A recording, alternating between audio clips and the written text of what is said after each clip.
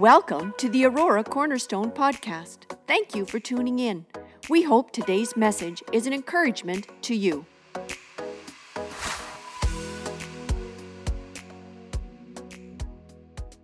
I'm going to invite you, would you go with me to your Bibles, and we're going to turn to the book of Exodus. The book of Exodus, and there in the book of Exodus, we are going to finish a second of two-part, Exodus 29. Go to Exodus chapter 29. Exodus chapter 29. God is not wanting to remain removed from his creation, from us. The prize, the treasure. He calls us chosen people. He does not want to remain distanced. He beckons us to come into his presence. How does that make you feel? I didn't plan to ask that question. How does it make you feel for God to invite you to come close? He's not a distant God. He's not a God of wrath. Some people have grown up in a background where God was simply, anytime you heard the name God mentioned, it was for him to smack you or if you did something wrong. If you did this, you're going to hell. If you did this, God will get you. And that is really unfortunate because that's not God. He identifies himself as a God of love. He invites us to come close. Problem is always that there is sin that separates us from God. And the Bible says all have sinned and fallen short. You don't have to talk to me very long where I can begin to tell you, you don't have to tell me I'm a sinner, because there's been many things when I have fallen short of him. But he invites us to come close. And we are in a season here where we're talking of prayer, fasting, drawing close to God. We've been calling this now's the time. Now's the time to draw near. Now's the time to seek his face. Now's the time to no longer be in a place of just looking after me and doing my own thing. But it's a time where in hunger I begin to seek and call on God. It requires not just a quick little moment. It really requires an about change of heart and attitude as we begin to desire God in our lives. I don't presume everybody desires that. I don't presume this morning everybody desires that. But when our hearts begin to be hungry for something and we begin to question, there's got to be more than what's going on, then the invitation is seek the Lord. There is more. There is more.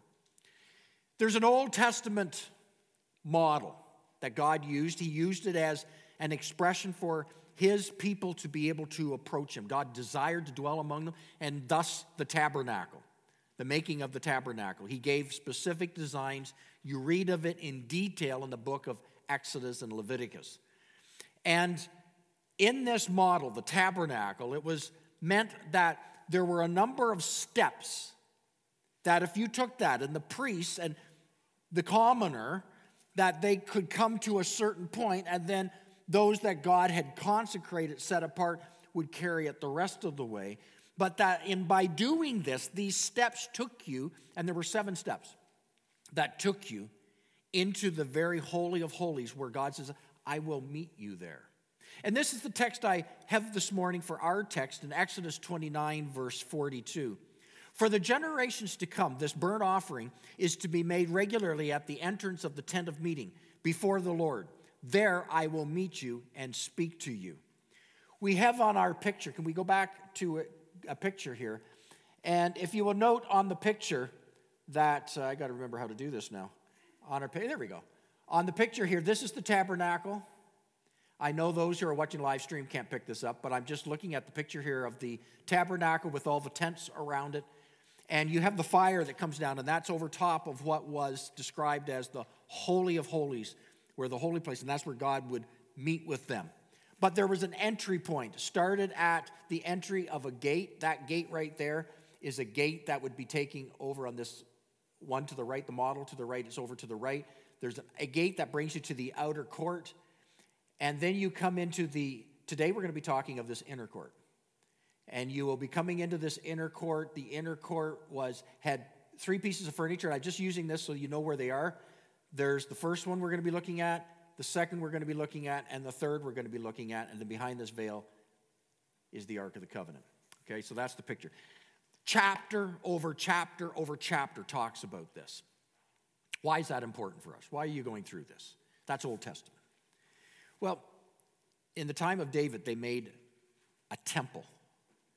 It was permanent. The tabernacle was meant to be moved, but the temple was permanent in the city of Zion, the capital city. And in Jerusalem, this temple was the same picture of your entry. You still had to approach God. There was still separation between man and God. You had to go by way of the 7 steps. Now, when Jesus came, he abolished the process of the temple tabernacle, but instead he called us now, because his Holy Spirit can dwell inside us. Those who call on him and are children of God, we are the temple. We are the temple of the Holy Spirit. He now abides in us. But we still must approach God. There's still step by step. How do I get to the place where I experience God in his glory and in his holiness? Most of us, I'm going to suggest all of us will admit, there are many times we don't feel God or experience him. You know by fact, if you are a child of God, through your confession of your sins, he is faithful and just to forgive you your sin. You know you are a child of God, but you don't sense his closeness. I want to suggest this is an act of prayer, and this is my primary as a Wayne. I use this all the time as consciously a process when I begin to call on him, when I begin to go to prayer. Not every time, but there won't be a week go by where I won't use this, because I just methodically want to make sure that there are some things in my life that he's pointing out, and sometimes I just want to bypass them, and I expect to be with him, and we just kind of jolly together, but it just doesn't work that way. There's some things that hinder. This was meant to be a pattern. He describes this, that this was meant, last week we said, as an illustration for today. So learn these 7 steps, and I think you'll just find it quite liberating in your faith as you approach God in prayer.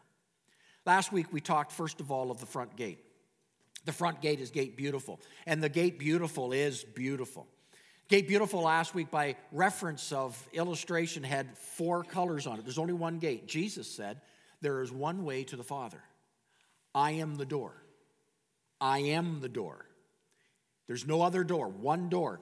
And there were 4 colors. And the 4 colors of the door really spoke of the coming king, who would be Jesus. The 4 colors of the door, first of all, was white, speaks of purity, and that Jesus is the spotless Lamb of God. He is white. He is the spotless Lamb of God. We're not, he is. But the door had the color blue on it. The blue represent heavenly color. And blue represented that he is from the Father. He is divine. He is deity. The Bible refers in the New Testament, he is the Son of God. Holy is he. But the third color on the door was purple, which speaks of royalty. He's not only the Son of God, fully divine, but he is from the line of David, from back to Abraham. You can follow the lineage, and he is from the line of royalty. Spoken would come the anointed one, would come the Messiah, royalty. So he's the Son of God, he's the Son of Man. That's why they made reference to 2. The Son of God, deity, Son of Man, royalty. He fulfilled all the requirements for the Messiahship. And the last color was the color red, because he would go to the cross, and blood, his blood, precious, spotless Lamb of God, Son of Man, his blood was shed. And therefore, my sins, my debt is paid. He took my sin upon him. Lori was talking that in Awanas this past week, the children were learning that scripture verse that in, I think it was John 3:14, even as Moses was lifted up, even as the servant was lifted up in the wilderness, so must the Son of Man be lifted up.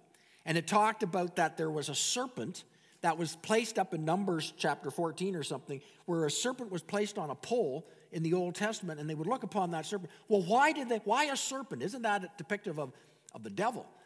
But recognize that it was the serpent in the garden that was a part of the fall of man. The picture of a serpent lifted up, and it was poisonous, and then people were dying at that time. But it was a picture that Christ, when he went to the cross, he took on He became sin. When God looked on the cross, when Christ was on Calvary, he did not see the spotless Son of God. He saw all of our sin. He saw the serpent. What a picture of the Old Testament. But Jesus, he took on my sin. He could only do that because he was spotless. He shed his blood. Beautiful picture. Through the first gate is salvation. Salvation. And then you would come to the place with your lamb, and you would come to the brazen altar. We talked last week, the brazen altar, 4 horns on the altar. You would tie off your lamb, and before the priest at the altar, you would confess your sins. Then the priest would slit the throat on your behalf. Death on your behalf. A penalty was paid. And that lamb's throat was slit. The sacrifice was on your behalf. Then the lamb was placed upon, it was called the burnt offering, and the carcass was burnt. What wretched smell it would have been. Burnt on the offering. Your sins have been cast away. No longer are you a slave to sin. You are not a slave to your flesh. You're free. Paul would talk about, I'm not a slave to flesh, I'm a slave to Jesus. Burnt. And then you are consecrated for service. This altar is a place of forgiveness. It's where you find forgiveness. You go from the gate of salvation to the altar of forgiveness. God, forgive me. Forgive me. And then you move after consecration to the next place is yieldedness. You go to a laver. It's a wash basin. It's a place of yield. You must now yield. And the laver is made out of the mirrors of the women that brought the mirrors from Egypt. And it speaks of your vanity. It speaks of all your pride. But the washing, as Ephesians chapter 5:26 says, we are washed by the word of God. His word washes us. And as you and I today, as we dig into the word, his word is meant to wash us. Don't go quickly through here. You know, as a child, when I was told to wash my hands before dinner, it was like turn on the tap, slap, slap, turn off the tap, and then off to the table. No. We've learned during this pandemic, they tell you to keep your hands under how long, and you're to do this for like ages. Yeah, like over and over. Like, we don't know. I honestly didn't know how long you were supposed to wash with soap until this pandemic. Granted, I did do better than as a child. No. The laver is not a rushed moment. When you come to the word, let the word wash you. As you see yourself, don't go away uncleansed. Let the word wash you. As you begin to read the word, ask God, show me, Lord, what wicked way is going on. What in my heart? Where am I missing it? Where's my attitude? And he'll show you. He'll show you. But take your time. Don't rush it. Don't rush it. You yield here to the word. Now, today, let's go to the holy place. Let's go to the next one. We've stopped salvation, forgiveness, yieldedness. Now let's go to the next place. And the next place I want to take you to is in the holy place. It's the tent. You go into the tent. By the way, most people are content. Many Christians, I'm just going to say this, are content to stay in the outer court. They're content just to, moments of forgiveness, a little bit of reading the word. I'm a child of God. But God beckons you, come into the holy place. That's why there's multiple steps. Come on in. Come on in. I'm going to say not everybody comes in. I don't even know if the majority come in. But I welcome and he beckons, come in. Come into the holy place. Here's what you're going to find. The first thing you will come into the holy place. You come in and on the right will be a table. It's called the table of showbread. Now, the table of showbread, when you come in here, Leviticus chapter 24, verse 5 and 6 talk about this. God gives a lot of definition about what is to take place here. Leviticus 24:5. Take the finest flour and bake 12 loaves of bread. Much more is said. The fourth step is knowledge. Salvation, forgiveness, yieldedness, knowledge. Partake of the bread. Showbread. Exodus 25:30 makes reference to the bread as the bread of his presence. The term showbread, the word show, S-H-E-W, showbread literally means of the face. Means of the face. So it refers to the fact that the bread was laid out in the presence or before the face of God. He was constantly watching. He was watching before the face of God the bread. Here, this particular table had 2 bars or handles. This is how the priest would move it from place to place. And there were 12 loaves.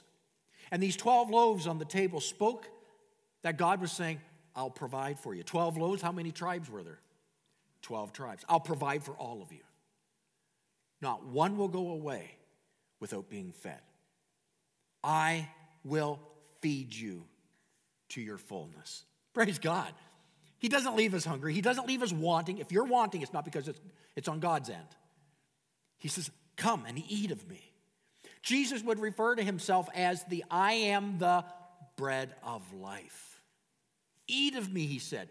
You remember when they were at the Last Supper? What did he do? He took the bread and he said something very strange. Eat of me. This is my body. My body. And the disciples, what does that mean? Well, you just go back. This was a representation. He would provide for you. Eat. And Jesus, they made the reference, I am the bread. No longer is the bread symbolic of something. I am the fulfillment of the symbol. Table represents the Word of God. The 12 loaves were to be on the table at all times. The Bible provides us with the spiritual knowledge to know God's will. What is your will for your life? What is the purpose for your life? You want to know what you're to do? God will show you. As you seek His Word, even in regard to employment, in regard to marriage, in regard to relationships with your children, in regard to your relationships with other people, it's not going to give you a one line or to tell you the name of the person you're going to marry. But as you dig into the Word, as you seek His knowledge, you will learn what He's trying to show you. You will grow in knowing. He wants you to know Him. And as you dig in, you will learn in the Word. God will show you what He wants you to do. This is the place where He begins to mold your mind, your intellect. Remember, we talked, the holy place represents your soul. Soul represents the 3 things of your soul: your mind, your will, and your emotions. There's 3 items in this holy place. We come, first of all, your mind in knowledge is being built up by the Word of God. Dwell on that. Grow on that. This is not like once a week, not when you come to church and the pastor tells you to turn to Exodus 29. It is an everyday place where you grow in the Word. Don't read it, close the book, and do nothing more about it. I call out that when you read it, we're going to talk about what this does, but when you read it, there's more to it than reading it. It needs to be eaten. It needs to go inside. Psalms 19, doesn't it say, His Word is like honey, the honeycomb. His Word is honey, the honeycomb. Jesus describes Himself as the bread of life, and in Him you lack nothing. God gave Moses 6 points of instructions concerning the showbread. Let me quickly talk about these because they make reference. First of all, when it comes to the showbread, in making the bread, they were to use finely ground flour. When you sense the Holy Spirit grinding your will, submit to it. When you begin to go to the place of knowledge, He will begin to grind on your will. It's going to be contrary to what you want. Expect it. Secondly, the flour was to be molded into loaves. It was taken by the baker and molded into proper form. And God does this to our will. Not only is there a grinding, submitting of our ways, but there is a molding of our ways. And we come to Him each morning as they would and submit our wills to Him, allowing the hands of God to fashion and mold me into how He wants me. It's no different than the picture to Jeremiah where the potter takes the clay and molds it. So the baker takes and he molds this into loaves. Thirdly, it was to be put into fire. God gave instructions, put it in the fire. You know, fire brings out the impurities and purifies. He purifies our will. Fourthly, after the bread is baked, it was to be put on the table before the Lord. And there was a precise order. They didn't just throw it on the table. They just didn't heap it upon one another. God told the order. There was an exact order. 2 rows, 6 loaves in each row. In other words, this is where you and I need to submit to the order of Him. I call it, I need to align my will with His will, not Him with mine.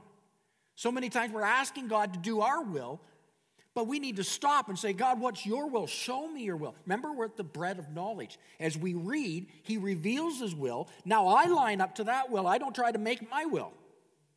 I line up to his will. That's why I tend to be against just pulling scriptures out and trying to find our pet scriptures. Let's read entire books of the Bible together in their context. And as you do, you will discover his will in the book, instead of trying to pull out little pieces apart and making it your will and expecting him to align to us. It doesn't work that way. So, under the knowledge, there is a place where there's a precise order of these bits of bread. Fifthly, the bread was to be covered with frankincense. Frankincense is a spice that in Scripture stands for worship. Our wills are to come to God, not in begrudging obedience. I don't come to meet with him because I have to. May we delight ourselves in worship to him. How many times there's a, oh, do I have to? Oh, I've got to. When even coming to his word and opening up the word, whether morning, evening, or middle of the day, oh, I've got to do this. Instead of, oh, Lord, I delight to do your will, oh, Lord. Your delight is in my heart. In this place, frankincense, it's a place where we delight to worship him. Frankincense, a smell. We delight. And finally, the bread had to be cooked fresh and put on the table fresh. And just as the bread was cooked fresh, fresh submission. Fresh submission. You know, if we only ever ate once a week, we'd be an unhealthy bunch of people. Sometimes that's the way believers are, going from Sunday to Sunday. Or hit and miss. A little bit here, a little bit there. If that was our food, that was going into our stomachs, we would not be healthy people. There's the definite picture here that every day, God help me to be daily in the place of knowing you. Romans 12:2 says, do not be conformed to the pattern of this world. That means this world has a pattern. But be transformed. We come out of the pattern of this world by the renewing of our mind. Where's the battle won? The battle's won between your ears. It's in the renewing of your mind, and it starts in the place of knowledge. The renewing of your mind. Then you will be able to test and approve.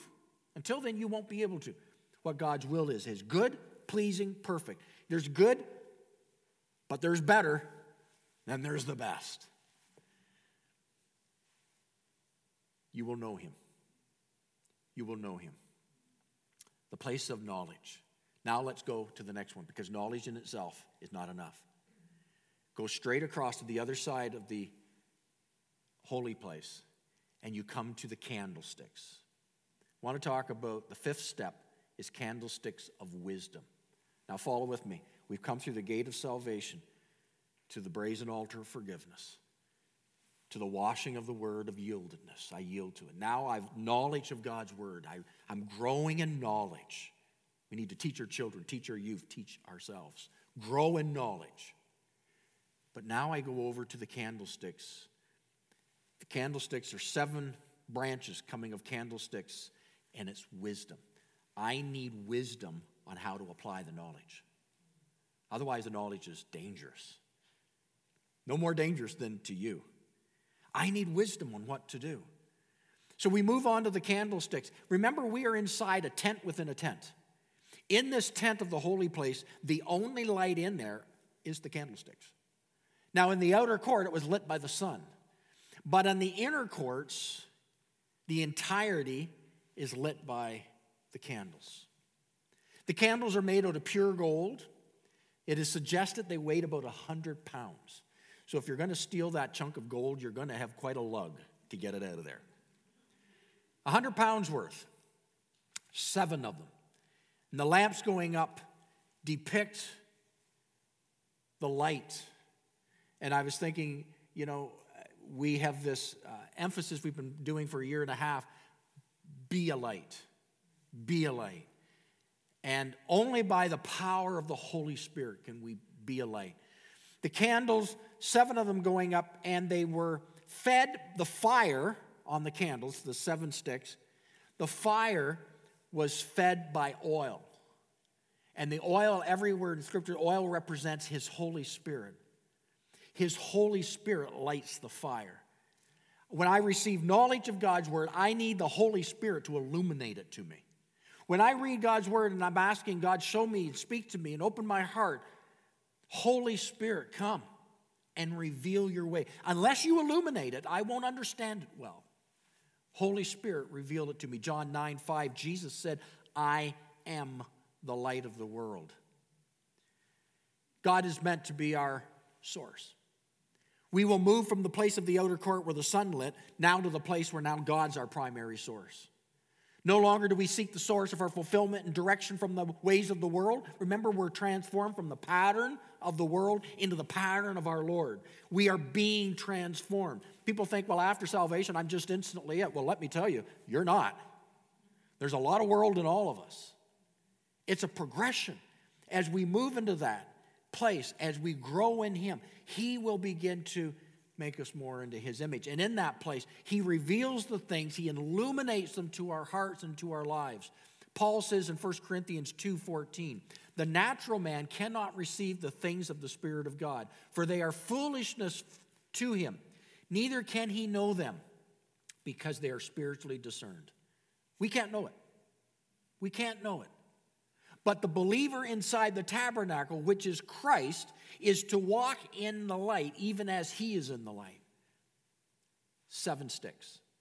Did you notice in the picture of the 7 sticks here that there's a middle one, and then 3 on each side come off of the middle one?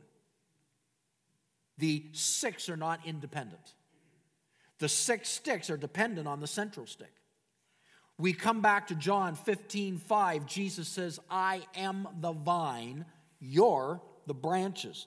From the vine we have light. We do not draw the source otherwise. It's through Christ Jesus comes the light. Through Him. Here we need to be guided by His Spirit. Again, we come back to Romans 12:2. Be transformed by the renewing of your mind. Why? Because our carnal minds can't comprehend God's plans for us. So here at the stand of wisdom, we are seeking His direction. We need to know His ways because our ways are not His ways. So we are desiring, Spirit of God, show me your ways. And as we press in and allow Holy Spirit to fill us and to renew us and renew our mind, we begin to understand His ways instead of just our ways. 1 Corinthians 2:9, no eye has seen, no ear has heard, no mind has conceived what God has prepared for those who love Him. Now the word here, it says no eye has seen, nor ear has heard, no mind has conceived. The word mind, no mind, that word is actually the word, it's a Greek word, comes from cardia, meaning, you've heard the expression cardiovascular, the heart pump. Cardia. It's saying here, no heart's reasoning can conceive. Your ability to reason, to see, to behold, you can't behold God.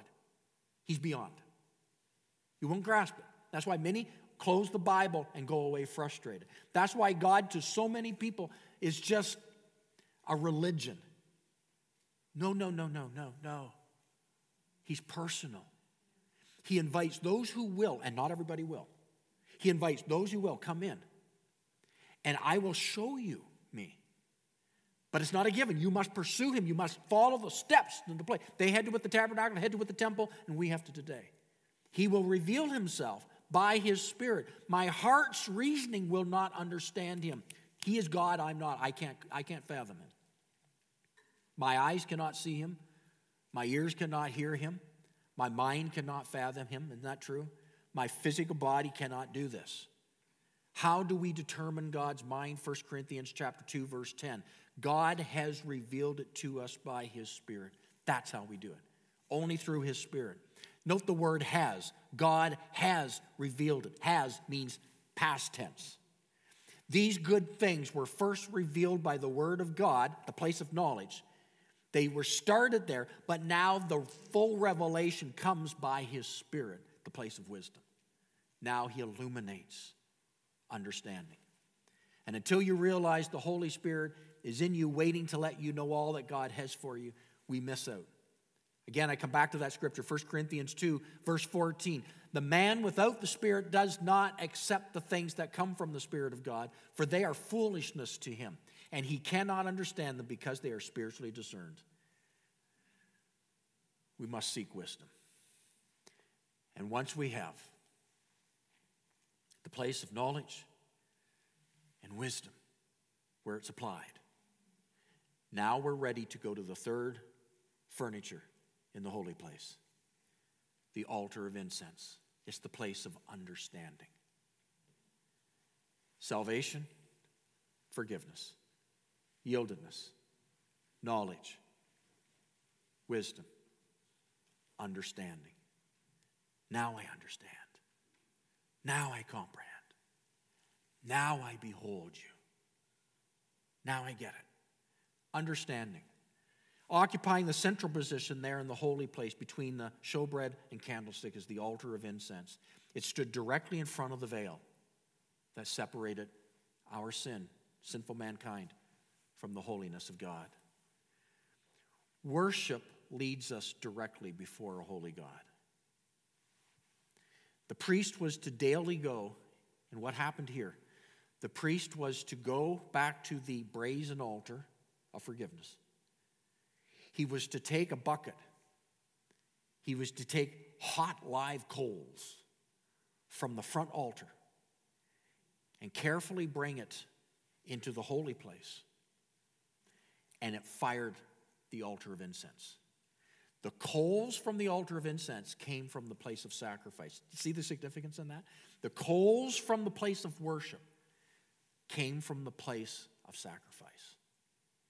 We talked earlier, based on your level of sacrifice will be the level you experience his glory. And when you come to this here altar, the fire for frankincense, the fire of the incense, is the fire of sacrifice. It's not a fresh fire. It's not a different fire. It's that fire. That's the fire. It's the fire of service that he has provided for us. Psalms 141 verse 2, David said, "May my prayer be set before you like incense." David saw this regularly. May my prayer. Incense, when it's spoken of in scriptures, frequently refers to prayer/worship. It's about prayer and worship. And this altar was to be continually fired up. Don't let the coals go down. Not at nighttime, not in daytime, not in... Always keep the coals burning hot on this altar. Keep the praise rising before him. Keep the praise rising before him. A good word there, isn't it? Keep the praise rising before him. It's so important here at this altar of incense, continually, 24/7. It's so important that we pray with and for others as well. We are to constantly be in prayer for one another. The crown at the top of the altar of incense symbolizes the crown of our self-control. That we are in control of our own emotions. Our emotions are not in control of us. This is where our understanding, we submit our emotions, the third part of the soul, to him. And God gave Moses the formula for the incense. I found this interesting. The formula for the incense on this altar was compounded from 4 different rare spices. A quick search on that, I discovered each spice was extremely costly. It wasn't just any spice. The 4 spices were the most precious and costly spices. And it hit me. I began to realize worship costs you everything. Not just a moment here and a moment there. Worship is absolutely costly. And I'm going to suggest the 2 greatest commodities that will cost you today is your time. Cost you your time. If it's only a little bit here, if it's at the end of the day, I'm going to give God the end of the day and I fall asleep. One of the things, when I came to realize this a number of years ago, when I saw this, I refused to, during the time of my Bible reading, to allow myself to fall asleep. And I refuse to allow myself to fall asleep when I pray. And that can be really hard sometimes, especially if you're wearing masks. It's really hard to not get tired and fall asleep. I refuse to do that. If I'm going to fall asleep, I'm going to fall asleep in front of the television. If I'm going to fall asleep, I'm going to fall asleep with a book in my lap. If I'm going to fall asleep, it's going to be for something else. But listen here, I personally, and it's not to be any charade, I chosen I will not fall asleep before you, Lord. I've chosen to do that. So when I open up your word, if I get sleepy, I'll walk and read. I won't fall asleep. Why? It's too costly. I got to give them the best of me, not the worst of me. So I try to find the best time of your day. Are you a morning person? Are you an evening person? What time? When's your best? The worship costs something. David got a hold of that and says, I won't worship something that doesn't cost me something. It costs you something significant. And it costs you discipline to do it. To do it. Just not hit and miss. Oh, I just, forgot for a week. To do it. It requires preparation. The priest would crush the spices into powder and blend them perfectly together. The word crush is the word contrition. It's a contriter, a machine that uses to crush. Contrition. That's what happens in worship. For our worship to come before the Lord, it must be a broken and contrite heart, not a heart puffed up. In brokenness, I come before him. This is where my heart is no longer filled with pride, but filled with humility before God. I come before you. Oh God, you are great. I humbly come as your servant. It's that picture. And out of a broken heart, we can go to him. He says, come to me in your brokenness. My grace is near to those who are broken. He welcomes the brokenness. Where else should we go if we're broken? But to him. And that's why it's so important that we enter. Remember, we talked of the three phases. We start thanksgiving, praise, and worship. In thanksgiving, I remember what he has done. Then I move to praise and I exalt him for who he is. So that in the place of worship, in my brokenness, I don't crash. Because if I have not thanked him and remembered what he's done, and if I haven't seen how great he is, if I become broken, there's nothing left to give. I'm undone. But if I've come through the place of thanksgiving and through the place of praise, now in my brokenness, I know he is with me. And he is my strength. Thus said, the joy of the Lord is my strength. That's where it comes from. The joy of the Lord is my strength. Now I'm strong because in my brokenness I am made strong. We all worship something. Every person, I don't know, between, 7 to 8 billion people on this earth. Every person of age worships something. All of us. You know what you worship by how you give your time, energy, and finances. And that's your allegiance. They wouldn't call it worship. Before Christ, I worshiped myself. I worshiped, okay? People worship their job, worship relationships. They worship their home, worship money, making money, right? They gave their time, their energy, their effort to that. Where you give your time, energy, effort is what you worship. We all worship. We all worship something. Materialism, boats, cars, entertainment. Wherever you spend the bulk of your time is what you worship. Here you come to this altar. It's a place of worship him. And the fire is to be kept burning. It's to be kept burning. Don't let the coals go out. One of the things, the challenge is beware of a tired body. Beware of coming unprepared to the place of worship. I purpose to, on Saturday night, make sure I don't do something that tires me so much out for Sunday. I come not prepared. Many maybe don't come Sunday because they're too tired. I refuse to do that.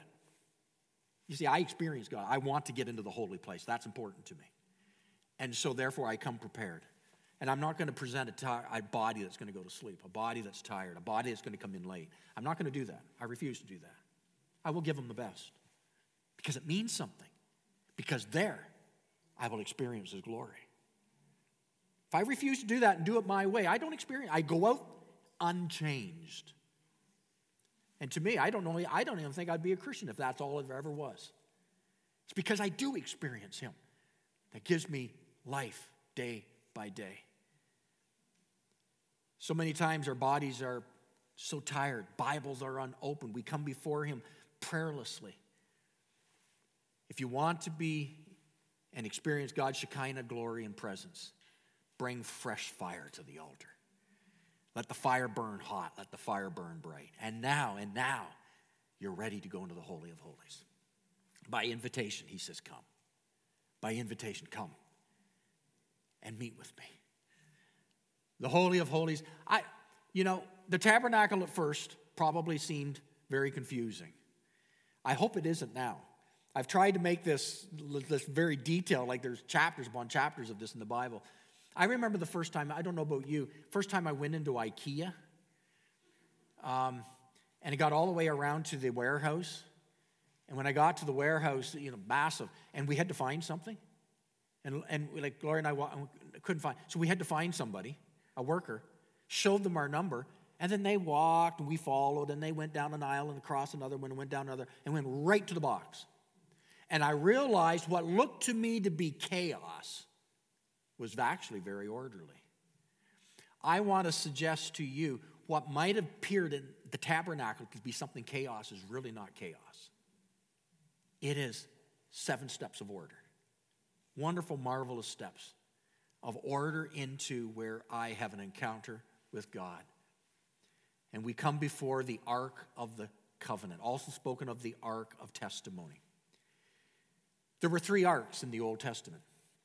There was the Ark of Noah, the Ark of Moses, and the Ark of the Covenant. 3 arks. The Ark of Noah, God gave directions, and he and his family, 8 of them, went into the ark and were shut in by God, shut in with God. He protected. The ark of Moses, he was a baby. And there was judgment all over. As there was judgment with the ark of Noah, God shut them in and was with them. So there was judgment upon every male child in the time of Moses.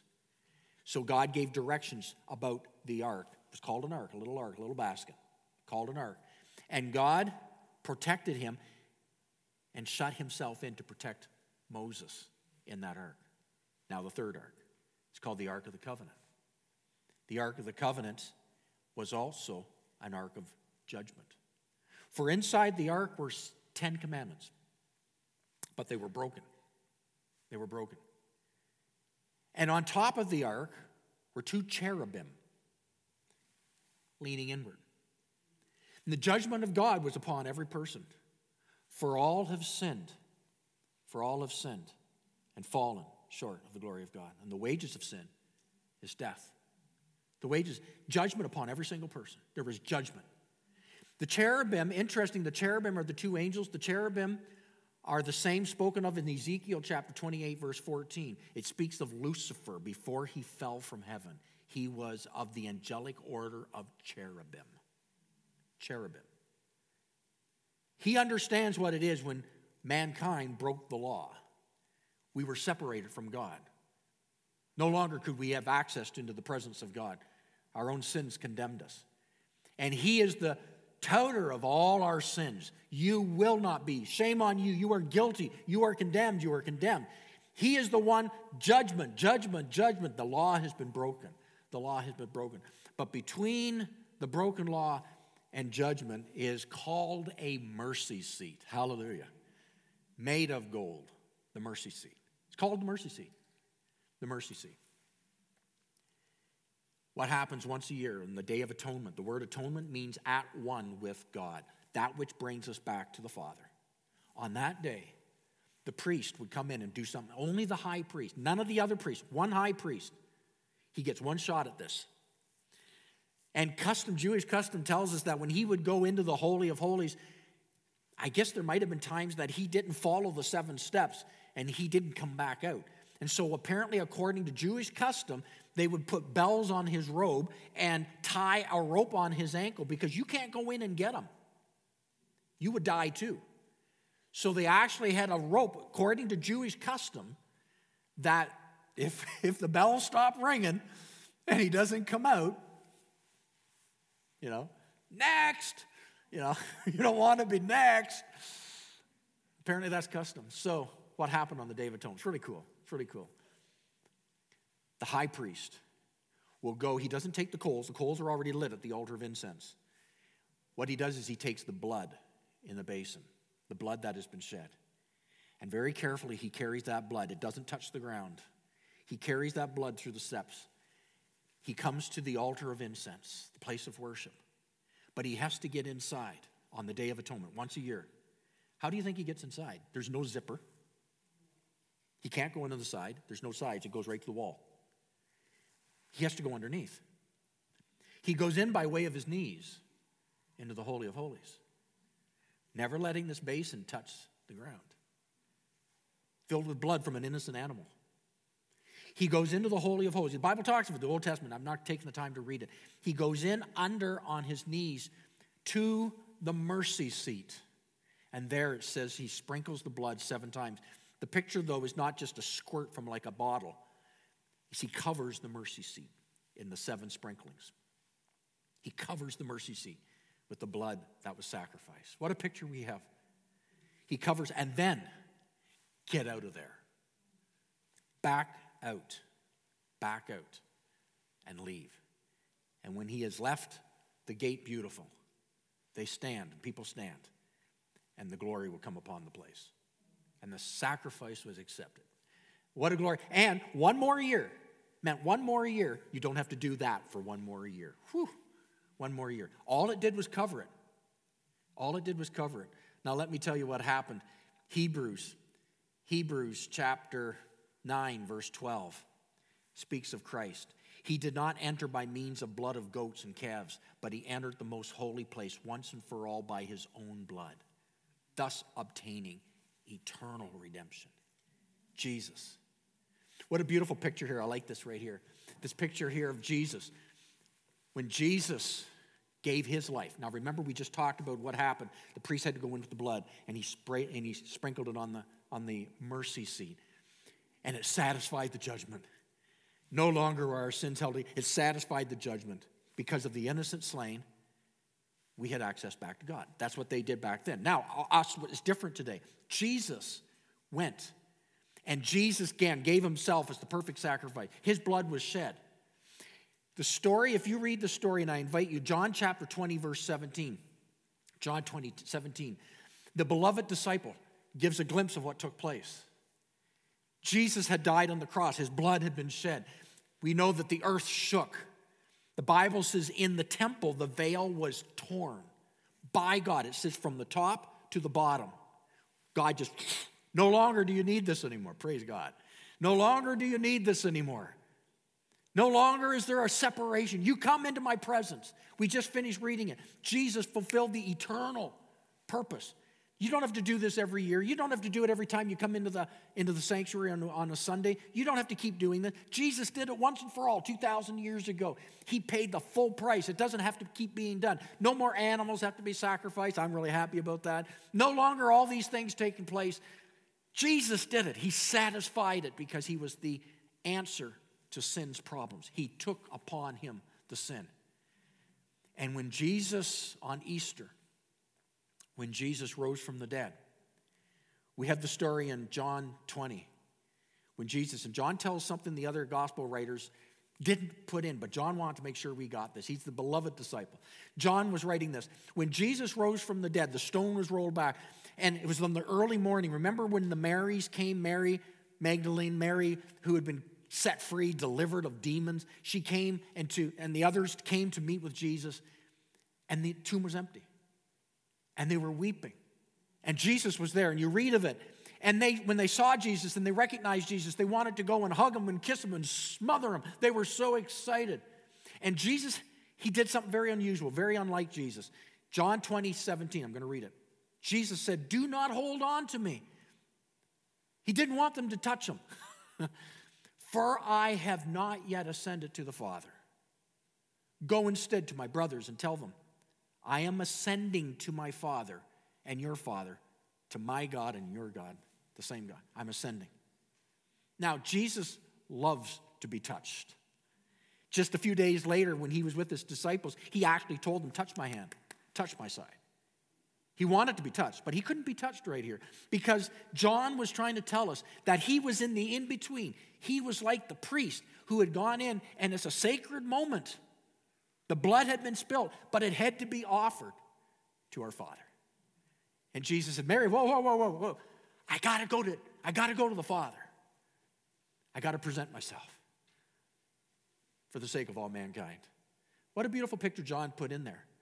That he presented himself as the perfect sacrifice lamb of God for us. Praise God. Isn't it worth it going the 7 steps into the presence of God? To get to that place where we behold him in his glory. Doesn't something stir within you?